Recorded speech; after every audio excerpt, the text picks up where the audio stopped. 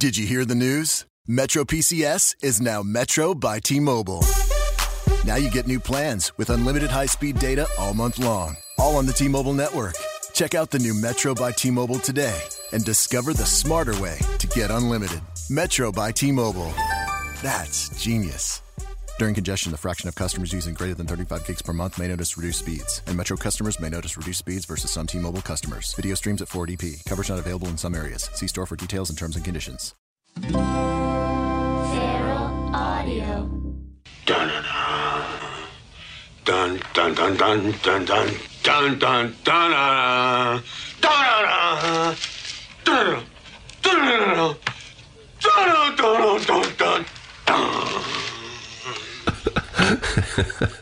Hey friends, welcome to episode 61 of Steve Agee with my guest, my good friend Michael Rosenbaum from Impastor. You may also know him from shows like Smallville, where he killed it as Lex Luthor. Movies like Back in the Day, which he also directed, or Urban Legend, or Pool Hall Junkies with Christopher Walken, which we talk about, and he's got some amazing stories about Walken. Also, by the way, as I'm recording this intro on July 11th, 2016, it is Michael Rosenbaum's birthday. So, Michael, if you're listening to this, happy birthday, friend. And by the way, speaking of all those titles that I mentioned and many more, if you're going to Amazon to do some shopping, I know a lot of you are Amazon shoppers, at least for the purpose of this advertisement. You're Amazon shoppers. If you're going to Amazon to do some shopping, why not click on the link for Amazon on the Feral Audio homepage or on my page at Feral Audio and go do your shopping. It doesn't cost you anything extra, but the artists at Feral get to see a little tiny bump. So you're helping out the arts and the artists, and that should make you feel great, folks. So let's get into this. I'm not going to drag these intros out very long. I'm going to try and shorten them. I want to thank Michael for doing the podcast. I want to thank you kids for listening. So please enjoy Michael Rosenbaum. Thank you. Dun dun dun dun dun.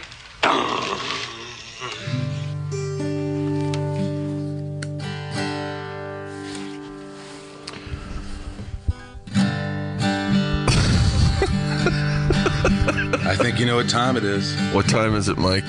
Steve Agee's podcast. Isn't that nice? That's nice. Thank you. I worked on it. I started sleeping with these noise canceling headphones on. I thought you were going to say prostitutes. I started sleeping with prostitutes with the noise canceling headphones. That's a good. And I sleep so much better now. Really? I mean, I can't sleep all night with them on because they end up like around my neck or something. But like I'm unable to sleep in the mornings. Are you a back sleeper? No, side.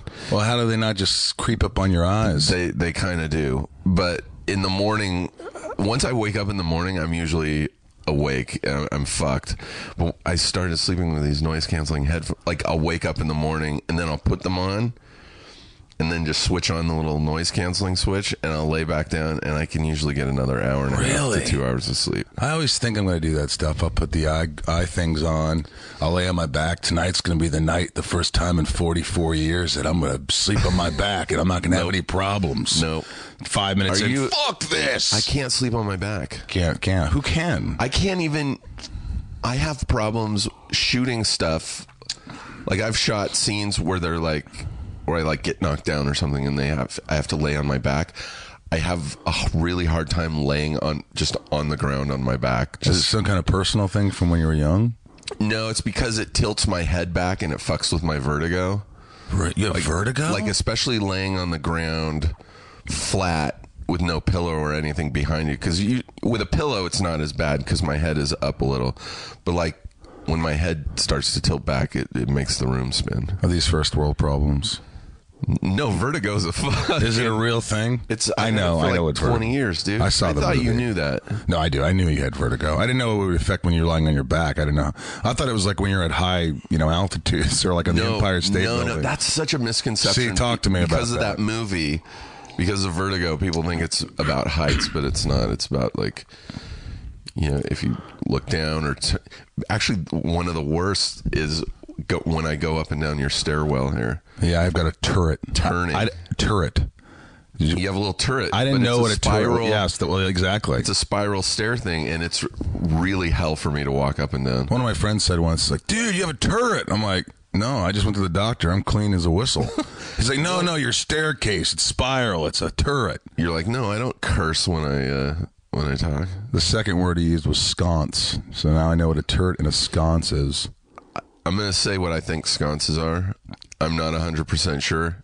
It's the lights that are in the wall, like on the side, like facing up. Yeah. Is that what a sconce is? That's pretty much a sconce. Is it? Yeah, it's not the thing you get at Starbucks. Wait, what's the thing? Scone. Scones. Scones? I'll have a scones. I'll have 3 scones. I love looking at you right now. We're sitting in my basement here up in Laurel Canyon, and Kermit the Frog doll is right behind your head. Do you know that? To your left. Don't get vertigo. I'm afraid to turn my... Don't get vertigo on me, buddy. There it is. Hey there, Steve. I have a hole. Hey ho, I am... Wish you could see this. It doesn't really work when you can't see it. Just imagine there's Kermit. It's just a lifeless Kermit too. Well, that's the funny shit with puppets when they cut camera. Like, like I have people who've done the Muppet Show and they say, you know, and they'll say cut, and then the puppets just kind of fall down to the side. It's so sad. They're just. Have you ever been a voice of a puppet or anything? Cartoons, but never a puppet. Yeah, I always wanted to be a puppet. They never asked me to be on that, you know. But I think the guys that do the puppets also do the voices, right? I guess they'd have to. That'd be really weird. You got to sync up the mouth and the hand. Good call. I think you're right. I'm here with Michael Rosenbaum. Just had a root canal. You did have a root canal yesterday. Yeah. Your first one. Yeah, it was kind of weird. What made you go in? Were you having pain? Oh, yeah, dude. The pressure was just unbearable. I don't know what was going on, but I was like almost in tears. And I was you had an abscess. Well, I don't think it got that far, but I honestly was a minute away from crying. And I was like, I don't want to cry in front of people, but when you get to that point of pain, it's just like, oh my God. It's the worst. It makes it hard to sleep. Yeah, I couldn't sleep. Was it a molar? I had to take a Norc. It's in the very back top. What's that called? Yeah, that's a molar. Is that a bicuspal? No, I think the bicuspids are up towards the front. Yeah, you're right. How do you know so much about teeth and puppets? I've had my fair share. I have horrible, I think it's genetically bad teeth. I've had, like 3 root canals. And, really? Are you a flosser? I do floss. You have fresh breath? Yeah. Fresh breath's important. The worst one, though, my worst root canal was, I was shooting a movie in North Carolina, and I was having tooth pain, like you were talking about, like leading up to it. And my friend was like, you should get that checked out before you go to North Carolina for a month. Oh, yeah. And I was like, no, I think it'll be okay, because it just hurts for a little while, and then I'm good for a few weeks. And then, sure enough, I got to North Carolina, and the pain just wasn't going away. And then you have a cold Sprite, and it just radiates throughout your whole that's horrible. noggin. But it all just came to a head when it was a Friday night. And this shit always happens to me on like a Friday when like there's no doctors in on the weekend. and we were shooting on the weekend. We're shooting through the weekend, and I go to bed Friday night, and just the pain just multiplied.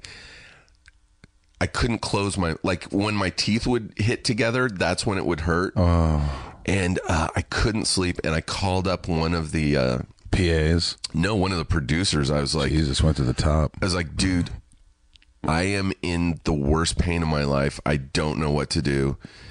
And we managed to find a dentist we're in Wilmington, and like nobody's in, but we find a guy who's like, okay, he's like, all right, man. He's like, I don't have an assistant or anything because it's a weekend, but I'll meet you and I'll take a look at your tooth tomorrow morning. And I still had to shoot that day. And so I go into this dentist's office, and he shows up. He's in a truck. He's in shorts and like a t-shirt. Man, come on, get he's your like, teeth all right, out. man, let's get you in here. Let's get a look at this thing. And we go in, and he's like, does some x-rays, and he's like, yeah, man. He's like, you got a real bad abscess. It's underneath it's underneath your molar, and it's pushing your molar down. So it's the pressure. The molar is kind of raised above the other teeth. So when I bite down, that it's pressing on my bottom teeth. And he goes, we got to do this now. Well, no, he's like, I can't do it because I don't have my assistants. He's like, but what I'll do is I'll numb you up. He's like, and I'll shave the tooth down so that it's not raised above the other teeth. I'm nauseous right now thinking about my root canal. This wasn't even the worst part. He's like, I'll just shave it down so it's level so that tooth isn't banging on the other teeth when you close your mouth. And he did it, and it was awesome. Totally helped. Really? He's like, just come in Monday and we'll do the actual root. Did you do it? Yeah, so I went in Monday. We're going to pause. Do we have to? We can. Oh, that's a phone. Hey, I'm doing a podcast with Steve Agee. What's going on?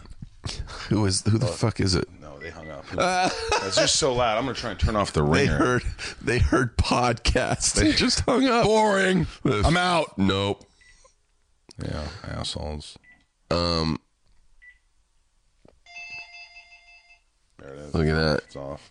So I go in so it was fine. Like, I was numbed up for shooting, and then Monday I had to shoot too, but I went in the morning. He did the fucking root canal. It was so bad. He's doing it, and it's going fine. And you know how they have to drill out the root of your tooth, you know?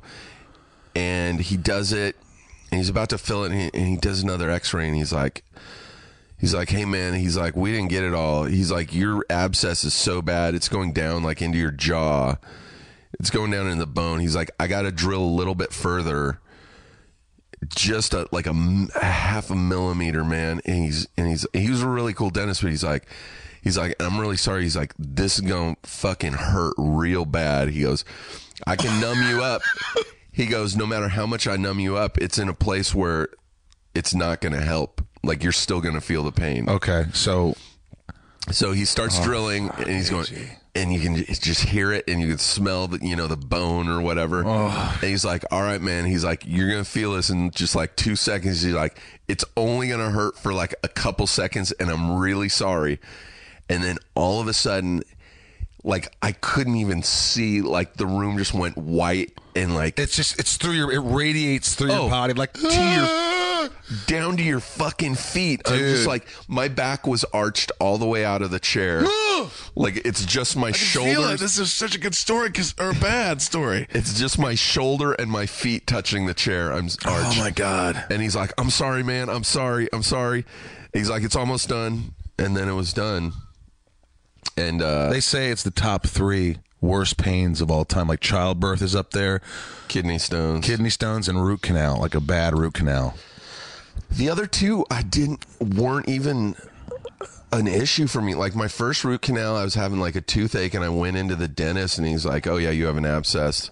He's like, we can fix this right now. He gave me a root canal right there on the spot, and it was fucking nothing. And I had another one, and it was awesome. This is my first one, but this is great fun, huh? Talking about how are you guys out there? Loving this root canal story. If you listen to my podcast, there's so much fucking medical shit. I've had 5 major back surgeries. We don't have to get into that, but 5 from ice hockey and a bunch of other shit. But I've had some crazy. Was there stories. A specific injury that kicked it all off? I think I worked at a grocery store, Wesselman's grocery store in Indiana, and I was a sacker. A bagger. Sacker. I would bag people's groceries and then punch them in the ball sack them right in the nuts. No, but the big trucks would come with all the produce and stuff in the mornings, and the garage door in the very back of the grocery store would open, and me and Russ and Chris, and we'd all get back there, and Hans Hogue. Hans Hogue. Yeah, he was a big bully younger, and then he became kind of cool. Then went to prison, but now he's really cool again. And so the door would open, and all of a sudden we'd take these boxes, and like someone would throw it to Hans, and Hans would throw this box to me, and I just remember, this isn't good. I weigh about 50 cents. Oh shit! And that started happening, mixed with hockey and jumping off cliffs and acting like an asshole in college. It just you do dumb shit that you never fucking think of what the possible repercussions was. I think my vertigo started. I think it's a result of a neck injury that happened at Lake Havasu water skiing. I was with a bunch of friends, and we were in my friend's fucking boat, and we just finished skiing for the day, and we were going to head back to the hotel, which was like all the way on the other side of the lake, and we were about to head back, and someone had the bright idea to like, hey, I think they called it chicken. I don't know, but they're like, let's see who can jump out of the boat going the fastest. So what he did, he's like, my friend was going to start from zero and just slowly start to go faster and faster. And you had to jump out the boat when you felt the most comfortable. Right. And the last person to jump out wins. And if you don't jump out, then you're a pussy, right? Of course. So we get up to like 20 miles an hour, and people are like, fuck this, jumping out of the boat. 25, fuck this, people are jumping. I think I jumped out of the boat going like 35. That's like hitting a brick wall. Yeah, none of us had life vests on either. I just jumped out of the boat. I was the last person to jump out of the boat, by the way. It was going like 35, and it was like hitting cement. I just remember feeling my head crack back on the water, and like just being like, why didn't I pierce the water? It was just, and I just rolled across the top of the water. At the end of the day, Steve, yeah, you're not a pussy. No, I won. That's what's good. I fucking won. You're not a pussy, Steve. I'm a 47-year-old who can't walk down a spiral But you're a tall dude. You don't have back problems, right? For the most part. Yeah, very minor. That's like good. Some sciatica issues, but if I stretch, it's fine. You're not a stretcher, though, are you? Sometimes. I had to start. I have so many friends now with back problems, and nobody. So the same thing. My friend Tom I'll FaceTime, and I'm like, hey, he's like, Mom, my back's out, and he's curled up like this, like the dude from Lord of the Rings, little Goblin. Goblin? Did you say Goblin? Whatever the hell his name is. What's his name? Goblin. Gollum. Goblin. So Goblin. He's like hunched over his computer. I'm like, well, look at you asshole. You're. I mean, oh yeah. 8 hours. Like, do something, man. He goes, I exercised today. I go, what'd you do? He's like, I went to the mailbox. He's like, the mailbox is like down the street. Posture's important, man. I started going, not started to, I've been going off and on for years to an acupuncturist, and last year I was having like lower back pains, which ended up being my sciatic nerve or whatever you call it, but and I didn't know, like, it was so low in my back that it was like going down the back of my legs. So when you sleep at night, you're like, why do I feel like my legs, I just need to stretch them out, but it's not enough. And so I go in to get acupuncture. I was like, I'm just going to do acupuncture. It'll fix it. I go in and they're like, all right, you're a little early. And they go, you should go in this room. And they have this fucking bench for stretching your lower back. I'll show you photos, dude. This episode of the AG Podcast is brought to you by Depends. It's this bench, and it's got a post up on it at the very end of it, and you lay on the bench, and you get your butt all the way to the edge of the foot of the bench against this post, and you raise one leg up the post. It's like a 2x4, and straighten it as much as you can, which for me isn't much. And then the other leg dangles off the bench, and just using gravity, and you do 10 minutes on each leg, and then... And you didn't need the doctor after that. I got up after it was over 20 minutes, and I was like, I don't need acupuncture because my back feels amazing right now. So I'm going to have a friend build one I have a friend who's going to build one for me. Build me one. It's so fucking great. I love it, dude. I love it. Yeah, and they're like, dude, most people's back problems could be solved with stretching. That's true. I should stretch more. Masturbate more. I don't do that enough. You just showed me a video of you going in for back surgery. Oh, yeah. I had my assistant, Jessica, videotape me while I was on... what the hell was it? It's like epidural. I was having an epidural, but it was like, it's like the stuff Michael Jackson had. Oh yeah, Propofol or Propoflov, Propagoblin, Propagoblin, Propagoblin. And I said, listen, I've had many epidurals in my back, and I told my anesthesiologist, whose name coincidentally was Dr. Krokorkian. He wore a bandana, not Kevorkian, but Krokorkian. He was like, another epidural, huh? I'm like, yep. Hey, dude, listen, I want to feel it this time. If I'm doing this many, I'm not a drug addict, but when I have to have this little procedure. I like to feel it for a few minutes. I don't want to just be out like that, because once they kick that drug in, you're like, and you're gone. Yeah. So he goes, all right, I'll ease the drug into the goblin into you. Yeah. And you saw some of it. I was just like you're talking like Walken. I'm talking like Christopher Walken. I'm like, wow, I'm fucked up right now. This is great. It's so funny. It's oh my God, dude. I was just like so out of it. I couldn't put words together, and I just wanted to see what I was like. And I think if most drug addicts can see themselves like that, they probably wouldn't do drugs. Like, oh, I should not do this. I should not do heroin. I had my appendix out when I was 18, and it was the same thing. Like, I remember being in the hospital, and they came in and they gave me, I think they called it a pre-op. They injected me with something to make me less nervous and to relax me for the operation. Yep.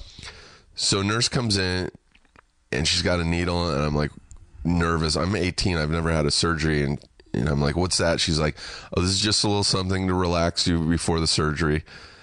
And I'm like, all right. And she gives me, to this day, I don't know what it is, morphine or whatever, but I was like, my mom was in the room, and I was saying horrible shit. You bitch. You never cared about me. No. I was like that. Shit like, I'm not super religious. I grew up in a religious family, but I was like, you know what? There's no God. Are you serious? Oh, yeah, to my mom. And I was like, she's like, Steven, this isn't the time for I go, that. can you give me there was a phone in the room. I had my own little room there. And I was like, can you give me the phone and dial Pastor Clem? I gotta let him know there's no God. And she's like, no, I'm not gonna give you the phone. So I'm just being an asshole. I also hallucinated. I saw a door at the foot of my bed. There was just a wall, but I saw a door and like a bald, like giant bald guy with a leather jacket on, like guarding this door. Sounds kind of Santa Monica-ish. Kind of. And I was like talking to him. My mom was like, who are you talking to, Steve? I'm like, that guy right there. She's like, okay. Amazing. That was the worst, man. That was back when appendix surgery was. I never had that taken out. Now it's a little better, It's like outpatient. It's like a little incision, but that back then it was just like a huge incision, and like I couldn't walk for days. Yeah, you know what sucks? Now we're getting older. We're in our 40s. It's just like we know the worst is going to come. Dude, that's what bums me out. Like, and it's like knowing the shit that is yet to come. You don't think about heart attacks until people say, yeah, you don't have to worry about a heart attack till you're around your late 40s, 50s. Yeah, when I turned 46, I was like, oh yeah, I have a friend. My friend Todd had a heart attack at 46. Yeah. My high school, like everyone's dying. Like Cindy Sotzing just passed away. I'm like, how did Sotzing die? She like woke up dead. How do you wake up dead? She literally just woke up. She died in her sleep. There was really no reason. Then somebody else got hit by a car changing a tire. I mean, these aren't things that you just never know. But I think my class, we're missing at least a fourth of us. No, I have my roommate from high school died. I mean, he died like right after he had like a heart condition. He was in the hospital for surgery, and he got up to go to the bathroom and just collapsed dead. Oh, man. And that was young. Now it's just like, we just got to keep living, Steve. You're hearing about it. What are you doing for fun? Look at all the fun we get to have, though. Well, I think with us, the work is actually fun too. We have a lot of fun. Like people are like, oh yeah, you were working a lot this month. What are you doing for fun? I was like, that was fun. I love fun. Now I'm a miserable cunt. I love work. It's when I have downtime, and yeah, you do love work. And I always say there are those people who work to live and those people who live to work. And I always said that, look, if you have to work, absolutely, you're like, you got to make money, you got to work. But I do love doing a lot of nothing too. When I can do nothing, yeah, I do love it. I think sometimes you need it. Yeah, sometimes because the hours aren't like people think it's all, It's all fun. I mean, it's not always fun. It's not like the hours are, it's not so glamorous as I think people always assume. Like 9 to 5 job. Yeah. It's Have you ever done a multicam? Yes. That is the best. Well, I have different feelings on that. I did a couple. I did a show called The Tom Show with Tom Arnold. Hey, buddy. Yeah. Oh, that was a great story. I remember when I auditioned for that, it was the first thing I really tested for. And I was like this young punk, and I had long hair, and like I had fucked up teeth, and I had this pleather jacket. I was like Brad, what rhymes with Pitt. I just looked like shit. And they flew me out to test screen, and I thought, I'm test screening. It's just me. And I had this shirt buttoned down, like cowboy roses on it, kind of shirt. And I remember I walked into the room at the WB Ranch, and there's 20 other dudes testing, and they were all so much better looking than me. Straight teeth. Clean, straight teeth. They had just just perfect jaw lines, and they're all wearing. Were you not living in LA at the time? No, I was living in New York, and so I went in there, and Tom Arnold's like one of the first celebrities I ever met. Now I'm his son's godfather, believe it or not. No shit. And he's like, "Hey, buddy, how you doing, buddy?" I'm like, "Good. How you doing?" He's like, "Ready to go? Look at you, got a hairy chest." I'm like, yeah. He's like, "Would you shave that chest for the role?" I go, "Fuck, I'll shave your initials in it, man." Yeah. All right, buddy, let's read this, man. He starts going off book and starts fucking around and I start just joining him. He's like, "All right, get the fuck out of here." Yeah. And I left, and then all of a sudden the woman comes in and goes, "Yes, can everyone thank you very much for the day except Michael and John stay?" I'm like, "Is that good?" He's like, "Yeah, it's good, dude. We're the only 2 left." And so I went back in, he went back in, then I left, and I'm standing out there, and I call my agent. I'm like, I think it went pretty well. All of a sudden I hear this whistle, and I turn around, and I see Tom Arnold smoking this big fat stogie outside the WB Ranch. He goes, "Buddy!" And he gives me a thumbs up, "Buddy." And I pointed at myself. I go, "Me?" He's like, "Yeah, buddy." "Yeah, buddy."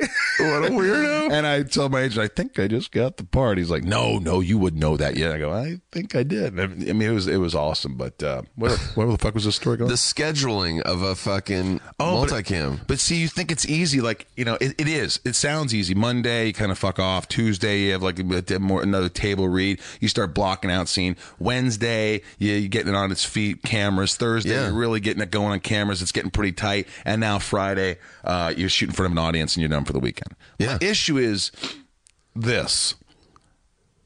It was a shit ton of lines that were always changing, and you're in front of a live audience, and I like to have my shit down. Oh, yeah. And so Thursday night, they're like, "Hey, Michael, there'll be 8 new pages for tomorrow's studio audience." Now, believe it or not, I still get a little stage fright, even though I've done tons of plays and I've done tons of sitcom shit. Yeah. I still get sometimes freaked out. So my heart's racing, and it's good, but when there's that many changes, it's a lot of stress. It just stresses me out. Where now I'm doing a single camera, Impastor show, and it's like at least the lines aren't changing much. You have time to figure it out. Are you good at memorizing lines? I'm good. I'm horrible. But I'm not great like I used to. Honestly, when I was in my 20s, I could memorize something really quick and go for an audition for it. Now, I need a good couple days to kind of figure it out. I think there was a handful of people I called like a year ago. I shot this Netflix movie. Oh, you told me. And was I it had 10 pages in a monologue? I had an 8-page monologue, and I'm more of a character actor. So usually when I work on a show, guest star in something, it's like 10 lines here or there, and it's really easy. I've never had that many lines to learn. And I remember you told me you called the director up, and you're like, Yeah, I had texted him. He's like, "Yeah, looking forward to seeing you tomorrow." He texted me, and I go, "We'll see if you say that after tomorrow." I go, "I'm still I've been trying to learn these lines for 2 weeks. Like anytime I wasn't doing anything, I was reading the monologue, and I was just mentally psyching myself out." And he's like, "You'll be fine. It'll be fine." And I know you shoot coverage so you can cut around your fuck ups and everything, but I also know that there's, you got to do a master shot, and it's be kind of great if you could nail it in one take. Right. And so I go in there. I'd never at any point in the 2 weeks I'd tried learning this could put the script down and just do it. I couldn't do it. And so I go in that morning, and I'm fucking nervous as shit. And The worst. Because it's a movie. It's not a show where I know all the people already and we've been working Which together. sometimes is worse because you're fucking up in front of all your friends. I'd rather fuck up with a bunch of people I don't know and give a shit about. Friends getting It's mad at you. AG really blows. But I go in, he's like, all right. He's like, we're gonna shoot the master first, the wide shot, and he's like, just do your best to get through it. Nailed it. Every time we did it, I got all the way through it. It was so weird. I have had times where it's just like it hasn't worked. Like I've had as many times I could say like 85, 90% of the time I think I'll nail it or I'll give them what. But there's been those moments. I did this movie with Wes Craven and it bombed. But you know, I remember he wrote me a letter and said, "Hey man, I'd love you to do this movie and blah blah." So I said, "Sure, I don't even need to read the script. I want to work with Wes Craven. I don't give a shit what it is. If I'm shitting for an hour, Yeah." And I went in there and. He when I got there, he was like, "Hey, we're going to change that whole thing, that whole speech that you give to Christina Ricci, this whole thing, whatever." I go, "Why? I loved it." I loved it and I memorized it. He's like, "No, we're going to change it. At lunch, we'll do some rewrites. You can help me out on that, and we'll look at it. We'll just make it a little better." And Jesus. so I'm waiting and waiting and waiting for him to like. So we go to lunch. And he's like, "Yeah, come to my trailer," and we kind of start writing this shit. He's like, "Yeah. So you say this and this, say this, and we'll go through this and this." And I'm freaking out because I'm like, I got to do this right after lunch. And now I'm just trying to put it together. And I remember it was like 14 takes. And I just was like, and I got it, but he wanted it a certain way on top of just getting the lines out. Now you have to do it his way. Yeah. And I just remember how nervous I was. And it was Christina Ricci and all these people. And I felt like I walked out. I go, "You Rosenbombed that one." Rosenbaum. I mean, I probably did all right, but it wasn't great. And that's happened a few times in my life. It's just like, yeah, I'm human. I just walked out there and I go, "Fuck it." I've had a few instances with scenes like that where I never felt great about it, but they're like, "All right, we got it." And you're like, "I don't think I got it." And they're like, "No, we got it. It's good enough." The worst. The worst. Good that enough. is the worst phrase, is good enough. Have you ever had that during sex? That was good enough. At least you came. At least you came, Steve. Jesus. Yeah, have you ever been fired? No. Oh. You? Sure. I was fired 2 years ago. Before I got Impastor, which was a godsend, I was doing this show with one of my heroes who's become a good buddy, is Bruce Campbell. Oh, Evil shit. Dead and Bristol County Jr. and all that shit. And he's doing the new Ash versus the Evil Dead. Yeah. Fucking, who doesn't love Bruce Campbell? Yeah, he's great. It was him, Kristen Ritter, bunch of great people, and big director, and NBC, and it was going to be a huge show. And I remember I'm on set, did 2 read-throughs. In Yeah. fact, I remember the director, Don Scardini, calling me going, "Dude, they freaking love you, man." I'm like, this is what they do in Hollywood. Yeah. They love you. The dailies. 5 days in out of a 7-day shoot, he'd come up to me and go, "My wife and I were watching your dailies. Dude, you're going to love this. Hilarious." No. I'm like going, "Oh my God, this is it." Since Smallville, this is going to be the first thing that, takes off. Everything's great. We shoot the rest of the pilot. I think everything's great. And then I remember the creator called me and said, "Hey, we want you to come and do some ADR, and we're going to change some lines." And then they changed some other lines, and then they took this out and this out. I go, "What's going on?" It's like, "Well, we think his character's too politically incorrect, and they think we might want to make him nicer and More this." I go, "Well, that's likable." not really what I wanted to do," and it was kind of this weird thing. Then they say, "Hey, can we screen it at your house, the pilot?" So they screened the pilot on a Wednesday at my house. This house? My house. Right in here. That we're sitting in right now next to Kermit the Frog on the couch. And the Star Wars pillows and the drum set and, Yeah. and the marijuana. And we watch it here, and I watch it, and I was like, "Yeah, it's not," I liked it. It was, it was good, but everybody's here. All the actors are here. We have pizza, and I bought it. And Is this a pilot or is it an actual It's a series? pilot. Okay. but they have high hopes for it. Yeah. Will Ferrell's producing it. Yeah. My hero. Friday is the decision that they make, that the network. Last minute, they pick it up for 5 episodes as a mid-season replacement. Everybody's kind of bummed. They're like, all right. Call my agent. I'm like, yeah, whatever. Then I get a call from the director and creator, who I love, And they said, hey, dude, we don't even know how to tell you this. We just screened this at your fucking house. And I go, what? He's like, oh, no. We got to let you go. And I go, where? He's like, well, the network, go to the other network pastors. says that they're only picking it up for 5, and they just think that they have 2 characters that are too, whatever, and we gotta let you go. I go, all right, well, let's not be weird about this. I love you guys. It was awesome. Yeah. That's it. And I remember kind of sitting in my office just kind of numb. Like, I've done this a lot, and I've been through a lot, and things that didn't get picked up, and movies that bombed, and this that didn't work out. Was this the NASA show? Yeah.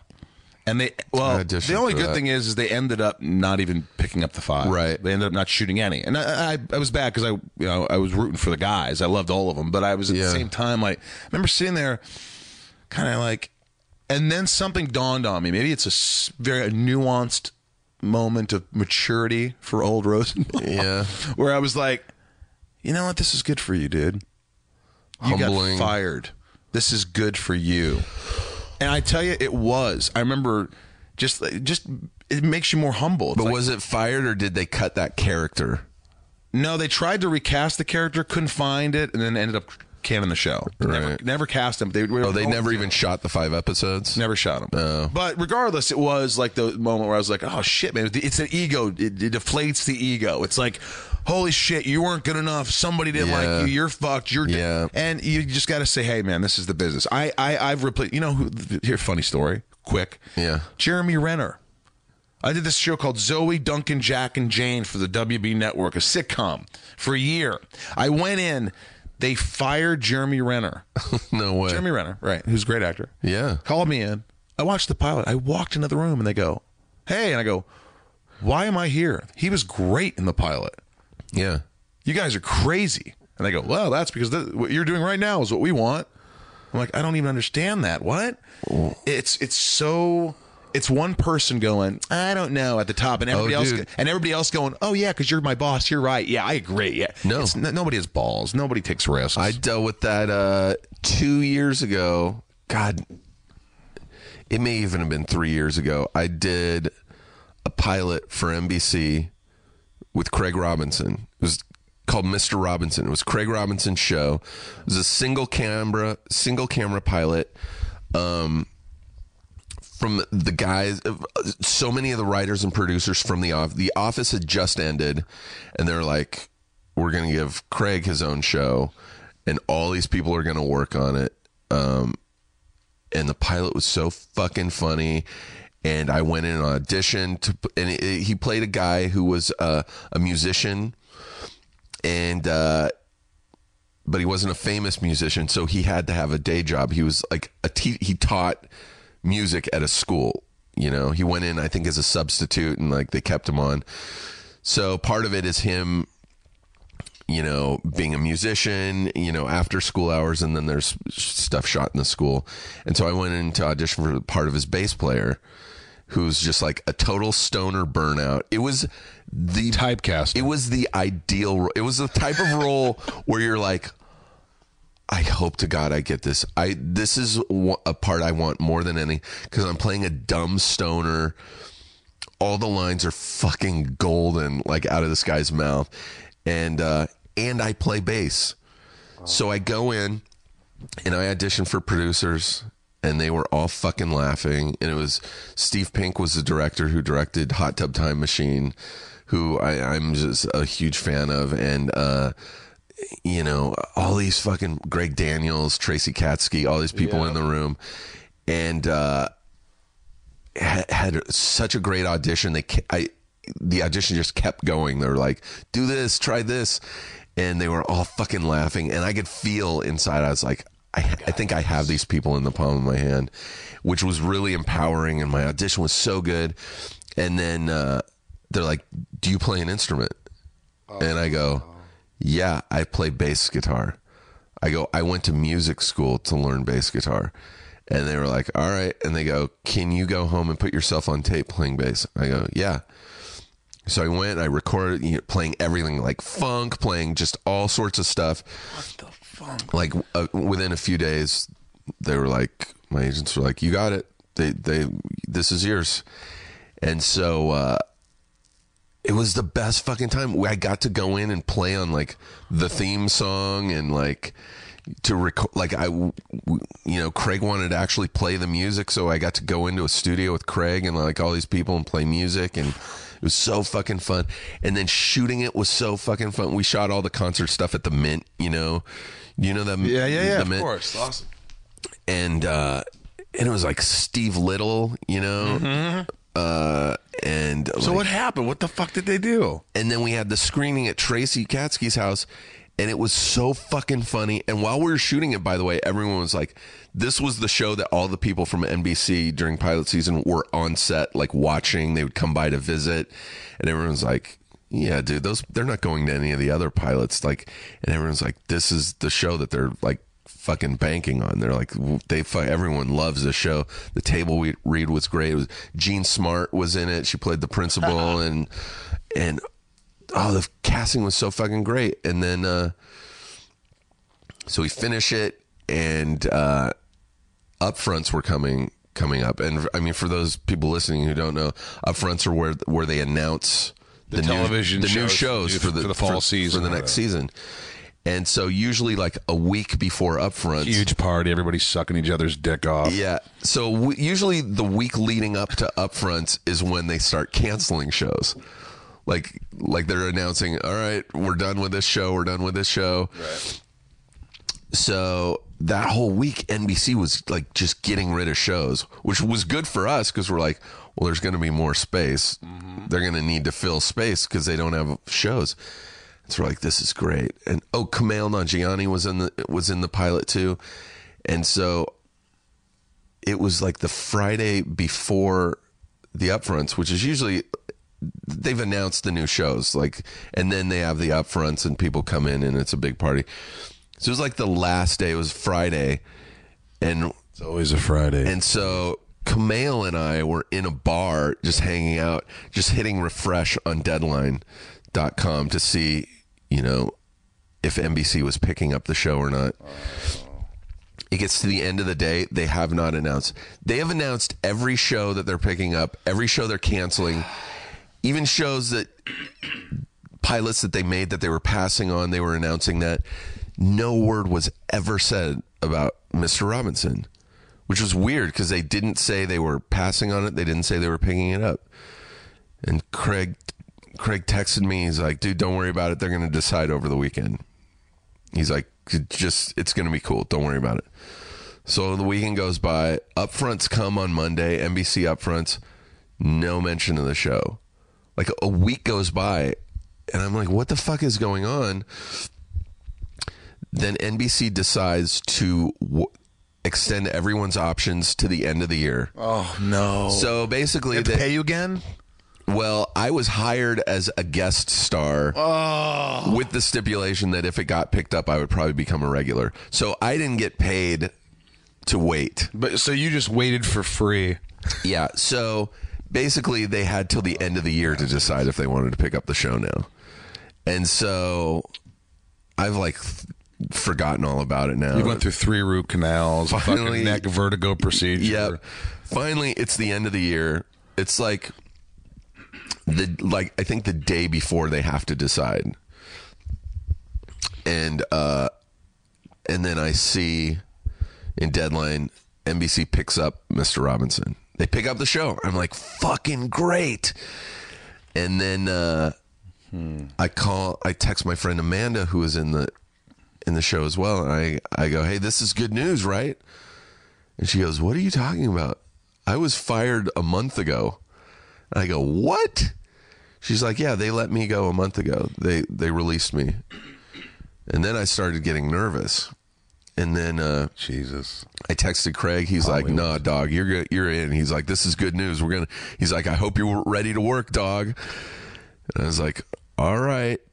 And then, but I still hadn't heard anything from my agents or anything. And then I think it was the next day, I woke up and it was like a horrible day. Like a bunch of shit I forget what, but it was like one of the worst days of my life. So much bad shit was happening that I told a friend, I go, so much bad shit has happened today that it means something good is about to happen. And as soon as those words came out of my mouth, my phone my phone rings and I look and it's Craig Robinson. And I go, yeah, something good's about to happen. I told you. And I answer it. I go, hello. And his voice, I could just hear it in his voice. He goes, what's up, dog? And he sounded really sad. And I go, oh, no. He's like, they've decided to make it a multi-camera show. They're firing everybody, including the showrunners. Greg Daniels, who was like the showrunner of The Office, they're fucking firing him. What Steve's telling you in this story is that these people are idiots. They're all idiots. Yeah. 95% of idiots who have like marketing degrees. A great show. It was a great, and I'm biased, granted, but I saw it and I was like, this is really fucking funny. I would watch this. Or did you honestly, when that happened, were you numb? Like, I was numb when he was telling me. It's a numbing feeling. He's talking to me on the phone. You didn't even hear him. And I wasn't even hearing him. I was like, I can't believe they're fucking changing the show. Are you a crier? Sometimes. Do you cry in front of people? Like therapists, I'll cry. Really? Like at a movie, if a movie's, I'll cry. I'm a crier. I'm a John Cryer for sure. I mean, I'll do it. I didn't cry for this, but I was just like, wow, this is one of those stories, those typical LA stories. It just made, honestly, it's so and this stupid, was a long story, cliche. By the way. But you know what? It makes you stronger. Yeah, really, I know it sounds stupid, but it really does. As bad as we've all had this shit. That's like, I mean, it sucks when it's like, it's like your dream is your dream to come out to Hollywood, California, become an actor, to do all these things. And sometimes you want things so bad, and you're like, it almost seems like when you don't give a shit or you don't care as much. That's when things happen. Yeah. I always find when I want something so bad, I'm just not going to get it. My show just didn't get picked up that I shot. I just told you that. Right? Oh, your talk show thing. Yeah, I had a talk show and it didn't get picked up. We're shopping around, but everybody who saw it, I showed it to like 50 friends and they were all laughing and going, this is a no-brainer. This network has nothing. They're going to do... When people say slam dunk done, I know that's a bad sign. Oh, that is the... fucking you're curse. Done. Slam dunk, dude. You got this. You're a star. How many times I remember I did this movie Urban Legend, Steve, and Neil Moritz, huge movie producer now. He came up to me, I swear to God. Yeah. And he said, man, we've been watching dailies. You're like, I already told the head of the company, you're like the next Tom Hanks. And I'm a kid. I'm 27. I'm like, I call my mom. I'm Tom Hanks. What? I'm fucking the next Tom Hanks. I'm not fucking him, but, and, thinking as a kid, I'm like, oh my gosh, this guy thinks maybe I have a, movie comes out, does okay. Never have heard from Neil Moritz again. I was his young Tom Hanks. The guy's done 50 movies. Man. But that's just the business. It's not like anything bad. He's not like a bad guy. He thought at the time, hey, this kid. Yeah. But that's why when you come out here, I always tell people, don't come to LA unless you have a fucking job. And don't listen to anything anybody says. Do your work, go home, and expect to get fired. Don't care so much. And it's hard not to care sometimes. Don't think you have a job until you're on set and the cameras are rolling. And even then... Yeah. Let your paycheck, get a paycheck and say, hey, I got paid. I'm getting paid no matter what. They have to pay me. I'm working. That should be enough. It's never enough. And don't buy a house until you're in like 3 or 4 seasons. Oh, God. Yeah, I've heard so many times like, this is yours. You fucking nailed that audition. You're the one that they want. Yeah. And then you just never hear again. No, but I think as we get older, we start to go, okay. This is, I think when we're younger, we have these aspirations. Like, I'm going to become a huge movie star. I'm going to do this. And I'm going to be... And then those things become less important. It's just like, hey, I just want to work and do something. I just want to pay my bills. I want to pay my bills and do something I love. That'd be awesome to actually do something you really enjoy doing. Yeah. So that's the thing. If you could do something you have fun, whatever it is, I mean, that's always a key thing. What do I know? How did you have to audition for Impastor, or was that something that was written for you? No, it's funny. I got fired from Mission Control, it was called. Right. And then a month later, I got a call from my agent saying, hey, Eric Tannenbaum wants you to do this new show. He wants you to read it. I'm sending the script over. And I read it. And Eric Tannenbaum, I did a pilot that didn't get picked up with Henry Winkler and Leslie Bibb and John Michael Higgins and a bunch of funny people. Missy... Pyle? Pyle, fucking I love Missy. Fucking love. And did this pilot, didn't get picked up. Again, the network fucked it up. They fired the creator after the first week, hired these 2 guys who ended up doing the X-Men movies, but they had never done multicam, and the show just wasn't very good. It just didn't pan out. So Tannenbaum said, hey, we're going to work together. And you always hear that in Hollywood, but this actually came through. Oh, Tannenbaum sending you a script. I read the script. I go, man, this is pretty good. They say shit in it. It's a little darker. It says fuck. I say cock in it. And this guy who's a con man pretending to be a gay pastor in this weird little town. Single cam. So it's kind of like shot like a movie. This is cool. And you get to go back to Vancouver. Yeah, but I did Smallville for 10 months a year, and I was bald and shaved my balls and everything for that show. So I read, and then he says, yes, for TV Land. I said, oh, no, pass. I passed. He was like, no, we want to talk to you about this. Did you even read it? Yeah, but they said it's for TV Land after that. And I go, oh, yeah, I'm not going to do, I love Betty White, but I'm not going to do Gilligan's Island. Yeah, that's a weird, Well, you think that, but then he goes, meet with me. He says, listen, TV Land is changing their whole network now, which they actually have done. They want to shoot the script as is. Yeah. They want to do this like, and he's like, hey, I want you to come along I want you to be an executive producer. I want you to help make decisions. I'll take you to the head of Viacom, and we'll sit there and we have these conversations where I could say cock, I could say shit. We're going to do all this. We're not going to take it out and say we could do it and then hire me. Then I'm stuck into doing a show that I don't like. Right. And they said, no, we're going to do this. And so I said, okay. And the next thing you know, I was shooting a pilot. And it's funny because, again, all the shows, like when I saw Smallville, it was the only time in my life where I go, I might be noticed for this show. This is going to be a huge show. By the way, Smallville, and I was never into comic books or anything, or like had never even seen a WB show or anything. I had a roommate who was way into comic books, and he's like, dude, there's a show, this Superman show that's premiering. It's like an origin of Superman, or it's like Superman when he's a kid in Smallville. I was like, oh, all right. And I had nothing to do that night, and I sat down and I watched the pilot with him, and we fucking watched Smallville every fucking week for like a few seasons. Yeah. You were fucking great Lex Luthor too, by the way. Thank you. There's a funny story. There's a lot of stories about that. I mean, talk about being scared. I mean, you're talking about... That's an iconic fucking character. It was so scary. Gene Hackman was fucking Lex Luthor. I remember they were like, when I went in, and I was like, I don't want to do this if it's going to be like, corny. Like, I didn't know how good they were going to make this. I didn't know the quality of this. And I went in, and I remember gave the audition of my life. I remember the cast member goes, okay, sit there. And I go, no, I don't want to sit there. And I remember them saying, we auditioned 700 other actors. And I go, well, what other 700 actors are doing wrong? What are they fucking doing wrong here?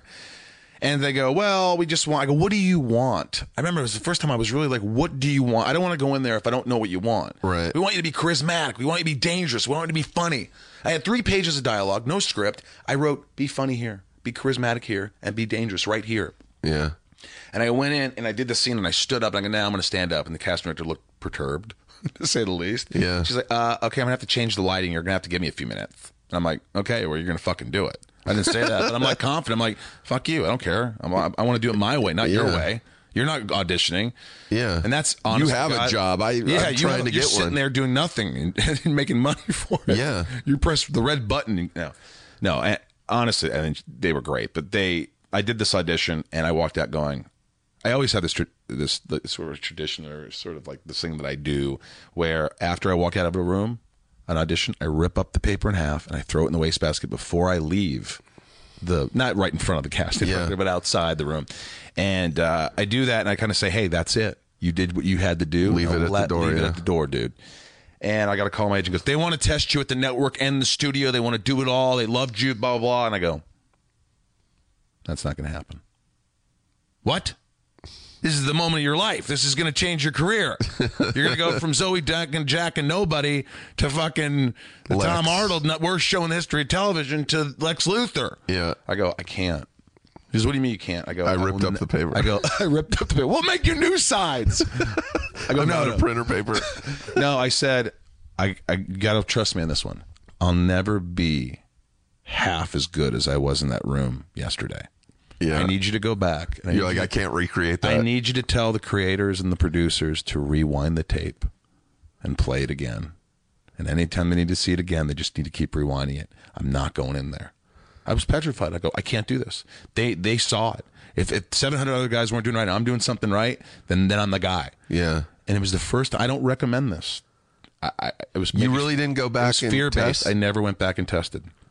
Jesus. And they called me up and said, "You got it." Did you have hair when you auditioned? Yes. And I remember on the pilot, I remember going, I'm such a goofball. I'm like, I run around naked with my friends and I do stupid shit. I'm farting. I'm like this immature guy. I can't play Lex Luthor, this megalomaniacal billionaire genius who is going to, I can't, me? And they're going to fire me. I'm never going to make it past the pilot. I'm never going to make it past the pilot. And I get on there and they shave my head. And all of a sudden I look in the mirror and I had this brand new confidence because I looked so different. And I just became, and I said, I'm just going to be real. I'm going to do what I do. And hopefully, I never read comic books. I never did all that shit. Yeah, me neither. So I said, I'm not going to try to emulate Gene Hackman, who's a genius, or other I'm just going to play it real. Yeah. I'm going to keep it real and see what happens. I remember we were in this tank where Clark saves me at the end of the episode. He dives under the water. He saves me in this car. I had to be in this 12-foot tank submerged with this big weight on me to hold me in the car. No shit. And I had this tank, and we had to take these snorkeling class and all this shit. Jesus, and dude. I get down there, and I go down there, and I'm not Darth Vader, but I'm underwater. Yeah. And I could hear, Michael, are you ready, Michael? Faintly. And I was supposed to give the thumbs up. And the thumbs up quickly went to thumbs down. And Michael bolted right out of there. I fucking Christian bailed right out of the car. Bolton. And I fucking swam up to the top. And I go, I can't do this, man. I'm 12 feet underwater. I can't fucking do this. I'm freaking out. And Welling's looking at me, Superman. I'm like, I'm Soups, I can't do this. He's like, listen, dude, you're fine. We can do this. You just take your time. I go, oh, man, they're going to fire me for sure, man. I can't fucking go underwater. I'm a pussy. I can't do this. And somehow I calmed down. That's a lot to ask. And I got under the water and I held my breath and said, you're going to fucking do this. And the director said, awesome, we got it. And I'm like, fuck. It was really one of those moments. And I remember going to see the first cut of Smallville, just like the pilot, the opening scene, the director, David Nutter, who does a lot of Game of Thrones. Yeah. And he goes, I want to show you the first opening scene. Yeah. And I saw it and I walked out. I never done this before, ever. My dad's like, hey, how's this? I go, no, it's not going to happen. Yeah, I failed again. I'm a failure. But this time I called my mom and dad when they were still together. Sad story. And I said, hey, get dad on the phone too. Hey, what's up? You know that show I shot, Smallville? Yeah. This is the one. Yeah. What? I think I'm going to get recognized for this one. I think that this show will get recognized. I think people might notice me. This is my break. This is the break. Yeah. I go, what? I mean, this is my dad's like, I remember in hockey, I go, Dad, I scored 3 goals. Well, Michael's a weak goalie. He's like, hey, I'm doing a movie. Is it a real movie? Yeah. Who's in it? I go, well, it's an independent. Independent. That's not real. Or if you say I'm doing a short film, there's no such thing as a short film. That's not a real film. Yeah. But this was like something that I knew was so. Even like on Impastor, I thought the pilot I watched. I go, that's good. It's not gonna get picked up. Got picked up. It is Watched good. the first season. I go, it's not gonna get picked up. They're just not gonna pick it up. They picked it up. I was so wrong, even though I loved it. But, It is a good show. I was like, I remember when you were going up to Vancouver to shoot it. I was like, TV Land. Exactly. I go, do they do shows? I was like, I thought they just did like Gilligan's Island Yeah. runs. Exactly. Everybody thinks that. And I was like, but part of me was also like, well, I guess that also means there's nothing to lose, you know? Yeah. And then I saw it and I was like, this is fucking really funny. It's a fucking really funny show. I love it. And I kept, the more I would watch it, I was like, I can't believe he's saying shit on TV Land. Smoking pot, dressed up in a Smoking pot, pretending to be gay. I'm not just saying this because Hollywood people say this, but we're friends. But I gotta get you on that show. Yeah, man. You'd be hilarious. What the fuck? No, well, there's a lot of things going on, but with casting and like it's shot in Canada. I know, yeah. But like, hey, so what's great about this is like I the casting director, I give them a list. I'm just like, these are my friends. If they're right for anything, please bring them in. And they did. Even for the pilot, all my girlfriends, they not my girlfriends, but the girls that are friends. Female friends. Yeah, I mean, look, I always try to help. Look, we're in this business. It's usually our friends that hire us. And I'm my happy. friend Dax. AG, you and I have been in 3 movies together. With Dax Shepard, yeah. Dax Shepard has cast us 3 times. We are both in the Chips movie. And not all friends do that. You know, we have other friends we're in that Chips. Yeah, well, I got fired from that. No, I didn't get fired. They just cut the scene. It was, but there was a reason for it. I absolutely understood. Dax called me. See, this is a good thing when you're friends with the director. He's like, listen, this is one of the funniest scenes in the movie. I freaking love it. I'm going to show it to you. You'll say, why is it cut? I'm going to show you why, because it didn't make sense. It was the opening scene and this, and it makes this character look. It just didn't make sense. Yeah. And I go, I get it. It's happened. My scene could also easily be cut. I thought it was. Dax told me. Oh, No, Dax. I wouldn't be surprised. It's literally just me as a cab driver. Like, you're not cut. My scene does not advance the story at all. You have a face for movies. But it was fun. It's fun to go in for a day to just work with your friends. Oh, dude. Yeah, it really is. I mean, a lot of my friends, like, it's funny, it's relationships. This business, I don't even know what, sometimes I think, why do I have an agent or a manager? Because honestly, when you work with so many people after a certain amount of years, you start getting calls from, hey, he did this, he'll be good for that, or he did this. So it's like you're paying commission. Because I told my guys, I'm like, 90% of the roles I get now are either Dax or somebody who worked on Smallville or Impastor or some movie I did, and they're asked me. So it's relationships, but you know, it's part of it. Yeah, most of the work I get is through friends. You know, I have a recurring part on New Girl. Yep. And that was because the director I had done sketch shows with in the 90s, like in not TV sketch shows, but like around Hollywood and like different. We would rent a theater and do sketch shows together. This guy, Fred Goss, who's a director. What? Yeah. Do you know Fred? Dude, Fred just directed 2 episodes of Impastor. On the mic. Fred just directed 2. Oh, he did? Of Impastor. We have to text his ass. I've known Fred since the 90s. He did 2 episodes. In fact, he did the first one, and then the creator goes, "Hey, what do you think of Fred?" I go, "He's great." So Yeah. we got him back for another episode. I liked him. He was great. He was directing an episode of New Girl. It was season 2, I think, and they had a part for like a homeless guy that might become recurring. But at that point, it wasn't recurring. And he's like, I think my buddy Steve Agee would be great. And Erin O'Malley, who was the EP on the show, was also the EP of the Sarah Silverman show. She's like, oh my God, that's fucking great. Why didn't I think about that? She's like, yeah, I didn't even have to audition. It was like one line as a homeless guy. And it turned into, I've done like fucking 12. That says a lot, though, when you can episodes. do one line and they're like, "Hey, we want to bring him back." What? That happened. I did a pilot for this show. It's the same thing. I went in and Adam Goldberg and Happy Madison were producing it, and he goes, "Hey, come in and do whatever you want." So I dyed my hair and spiked it up and wore these Uggs and jeans and for this show called Breaking In. Yeah. I did this one scene and they let me improvise. I'm not kidding. I'm on screen for 1 minute. 1 minute. Yeah. And after that, they called me and said, "Hey, we want to make a deal with you." I'm like, "What? What are you talking about?" Yeah. So I ended up doing it in the first season of the show. So, I mean, that's what, there are no small parts, man. No, it's all, you know, yeah, I owe that to Fred. What about Sarah Silverman show? Yeah, that was because Sarah was one of my best friends. We were hanging out, and There you go. she wrote that part for me. And Comedy Central, and that was my first TV gig. I had just been doing like commercials and stuff, and she's like, they were casting the pilot. She's like, yeah, this is for my friend Steve. And they're like, we don't know who that is. We have to have auditions for other people. She's like, no, this is for Steve. They're like, we don't know who that is. We can't just blindly.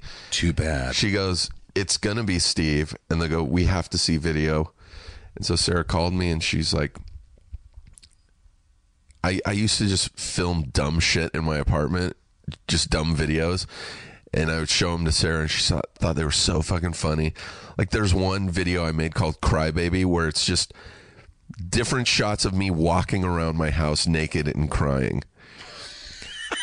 And there are a bunch of I still do that. There's a bunch of videos I would do for holidays where I'm masturbating because it's a holiday. There's a video called Halloween where I wake up in the morning and I go, oh my God, it's Halloween. And then it's a hard cut of just overhead above my bed of me just jacking off. I black bar my dick, but it's me just jacking off going, and I'm wearing a mask going, oh, miniature candy bars. Oh, trick or treat. And this, Sarah's like, just put these videos on a DVD and I will send them to Comedy Central. And that got me the part. There's all these videos of me jacking off naked. And so the rule, I guess, guys out there are thinking is just like pretty much become friends with someone you think is going to become famous or very successful. Oh, and yeah. then they'll get you. Oh, yeah. And rely on them to always hire. And by the way, my first commercial was through Fred's wife. Jesus. I have a lot of friends who have, who have done huge stuff. We can't talk about some stuff, but Yeah. But Someday. Well, Mike, this has been fun. It's been an hour. I want you to tell the Flash story because it's a story I've told friends. I feel like I've probably embellished shit, but like I have a friend that I play video games with. His gamer tag is Flash 2000, and he doesn't even know you. He heard the story from someone else, and his screen name is based on this story. Well, I was Anson Mount, who's on the show Hell on Wheels, who's a buddy who's in this movie Pool Hall Junkies that I did years ago, which I love, with Christopher Walken, Chaz Palminteri, Rick Schroeder, the late Rod Steiger. And I was like, I can't believe I'm working with Christopher Walken. I mean, I'm working from the guy from Pulp Fiction. I mean, yeah. Yes. What was it? What was the story about? He kept this watch in his ass for 5 years. Your father died of dysentery. I mean, damned if some greasy yellow slope get his hands on your father's wristwatch. So watch one place he knew he could. His ass. Anyway, I knew all the lines from all those movies, and I was just like, holy shit, I'm working with Christopher Walken. And I walk up to Christopher Walken, and I said, hey. Eat the mic. I walk up to Christopher Walken, and I'm nervous as shit. And I go, hey, my name is Michael Rosenbaum. I'm doing this movie with you. I'm playing so-and-so, Danny. Should I call you Chris? Should I call you Mr. Walken? I don't know. Just call me Flash. And he walked away. Call me Flash. And I remember going, okay, wow. All right, that's a story. And the next day on set, Walken's doing this big scene with Palminteri. If you watch the movie, it's really funny. He says, you said it, Joe. Bet it all. That's how his inflection. And I walked up to him, I go, hey, Flash. And he just kind of turned away and did something else. And I go, Flash. Still nothing. Hey, Flash, remember? He goes, I'm sorry, am I missing something? I don't understand. What? I acted like nothing ever happened, like he never said it. Just like, what? I walked away, and Anson Mount's with me there. He's like, what the hell was that? Was he there? Was your friend there when he said, call me Flash? No! Anson wasn't with me when I first saw him. I was like excited to say, hey, I got it in with Walken. I'm calling him, He gave me a nickname to call him. A nickname to call him. Call me Flash. Yeah. I mean, it was just like, Jesus Christ. It's fun when you work with your icon. But then didn't he, at the end of the shoot, didn't he sign... Someone said he signed your script or something, and he signed it Flash. No, he signed my The King of New York. And I have it upstairs. I can show you. He says, I think you put the Flash. He says, to Michael, Chris Walken, 2002, or whatever it was, and he circled it, and he kept saying it. Is that right? Yeah, like he just... Like he was fucking with you the whole time. Oh yeah, completely. Like he would, like the Flash was like, and he just, I think he was just giving me shit. And he looked at me, he looked at kind of a smile on his face, and goes, "Yeah, I know." To Michael, I go, Chris Walken. Like I was telling him his name. He goes, I know who I am, Chris Walken. He said he writes it out, and he says circles and goes, Chris Walken, Flash, and he goes. And then he puts the Flash or something. And then he puts 2016, and then he circles that. And he goes, or 2000. 2000, I think. 2000, yeah. It says 2000 up there. I can't remember. It's been so long. He circles 2000, and he goes, 2000. For no reason. For no reason. He was just always fucking. I remember he came on set one day, first time director, and he comes out day 2 and goes, what's going on, Mars? Mars is the director, and he says, today's my last day. He walks out. Everybody's like, You just lost Christopher Walken in the movie. So he went out and Walken again. He was fucking with him. He just fucked with everybody. Was it you that told me a story? It might have been on the same movie, or somebody told me that something to do with dinosaurs. Dinosaurs? No, I don't remember. Someone did a movie with him, and they were. Oh, so it was in a lake? No, I don't think so. I think the story that I heard was they got picked up from base camp to go to set, and they're in a van, and it was like a long drive, and it was like 5 in the morning, 4:35 in the morning, so it's still dark out, and they're driving just through like countryside, and no one's talking because everyone's half asleep in the van, and it's really quiet, and Walken's just looking out the window, and he says something like, "Dinosaurs used to be all over." Could you imagine? I would not. Could you imagine dinosaurs out there? Imagine dinosaurs everywhere. But wow. What's the lake story? I know there's something where they couldn't find him anywhere, and he was like, finally they saw him. He was like, he had to be on set. They found him like he was in the lake, naked. He was just like, he's like, I hope there's no alligators in here. There's something I don't remember exactly. He was on Conan O'Brien once too, and Conan's like, so you're such a weird or cool way of doing things, like a unique way of like acting. He's like, most people, he says, when they're acting, they're not really talking, they're not thinking about what they're going to say. They just say it. So a lot of times I try to think of other things while I'm saying my lines. Understand, Conan?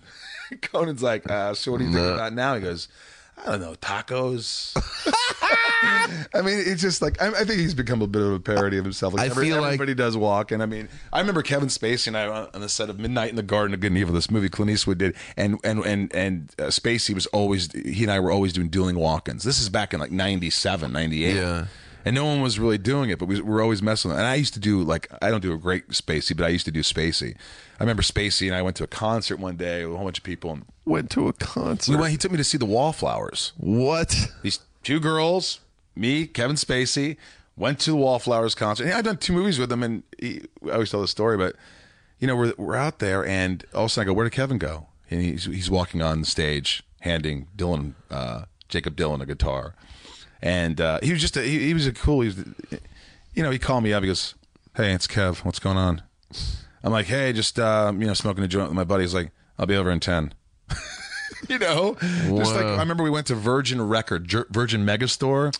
Yeah, and we were looking at laser discs, and I saw Albino Alligator, the movie that he directed. So I was going to buy it. It was like $7.99. So I was going to have him sign it just as it'd be funny. Yeah, he directed. It wasn't a big commercial success, but I liked the movie. So I go, "Hey, Kev, I was wondering if you'd sign this for me. Could you put to Kevin Spacey on an albino alligator?" That's a good Spacey. And he looks at me and goes, "Why are you talking like that?" I go, "I'm doing an impression of you." He's like, "I don't fucking talk like that." I remember working with Clint Eastwood. Clint Eastwood kind of goes, "All right, Michael, I just want you to acknowledge the jury on this take." And then Kevin, Kevin, when you say the line about the boy, just make sure. He's like, "I can't hear you. What?" I said, when you're saying the line again about I don't understand, Clint. I don't understand. God damn it! When you say the line about the boy, I want you to come over here. Fuck, we don't have to do this. So, he just got so pissed that Kevin couldn't hear him or understand him. Oh my god! Oh man, but it's fun being on the set. You know that with big like these people that you always like idolize, like Clint Eastwood. You just sit there and go, "What am I doing?" I remember Clint Eastwood going. He had an Unforgiven chair. His Unforgiven Oscar award winning. His chair that he sits in is an Unforgiven chair. Is an Unforgiven chair, all leathery and like leather straps and everything. It's like cowboy style. And I go, "Man, that's awesome." He's like, "Well, go ahead and sit in it. You want to." No. Yeah. He was so awesome. Rad. He doesn't. I remember when I auditioned for this movie, Midnight in the Garden of Good and Evil. I remember they were like, "Hey, I auditioned and I thought I did okay." And then I come back and they're like, "Hey, Clint would like you to be a little more subtle." I'm like, Clint saw the tape? It's like, yeah, he cast from tape. Wow. So I did it and I got cast. I remember I went on set and the producer took me to meet him and goes, "I just want to say you gave a sensational audition. If you do what you did in the audition, I'll be very happy." I was like, Clint, you can fire me right now. I've had enough. This is awesome. That's I totally amazing. pulled a Chris Farley out, and he laughed, and he was great. He came out for beers with us. Him, Cusack. We all hung out in Spacey at this little place called Pinky Masters in Savannah, Georgia. We all had beers. I go, hey, can I get you some Jack Daniels? Like, you know what? Buy me a light beer. And I went and got him a light beer. That was Fuck, it. that's amazing. It's amazing. I have there's a picture right there in that shitter, in my shitter, right there with him holding my tie. You know, I'm gonna go choking look me at with that. the tie. I mean, it's just like that. It was moments like that, like you just go, "Hey, man, this is awesome. We're lucky. We're lucky." Yeah. Sure. And then there's moments like now where I'm like, Get what the fuck fired. am I going to do for the next month? Root canals, fucking, Yeah. fucking back surgeries. Depends. There's your dog. You hear my dog Irv barking? All right, man. Well, we fucking knocked it out of the park, I think. Dude, this is great, man.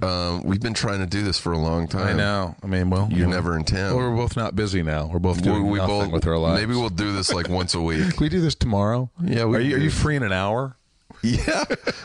I'll be back after lunch. Well, thanks for doing this, Mike. Yeah, and pleasure. thank you for listening, people. See ya. Feral Audio. Whether it's our hearts, lungs, or other organs, the word diagnosis tends to make us uneasy. At Kaiser Permanente, our specialists care for you and about you, working together, creating a treatment plan specific to your diagnosis and total health. So from primary to specialty care, find reassurance in a great team of healthcare professionals committed to your healthy recovery. Visit kp.org/specialty care to learn more. Kaiser Foundation Health Plan of the Mid-Atlantic States Incorporated, 2101 East Jefferson Street, Rockville, Maryland, 20852.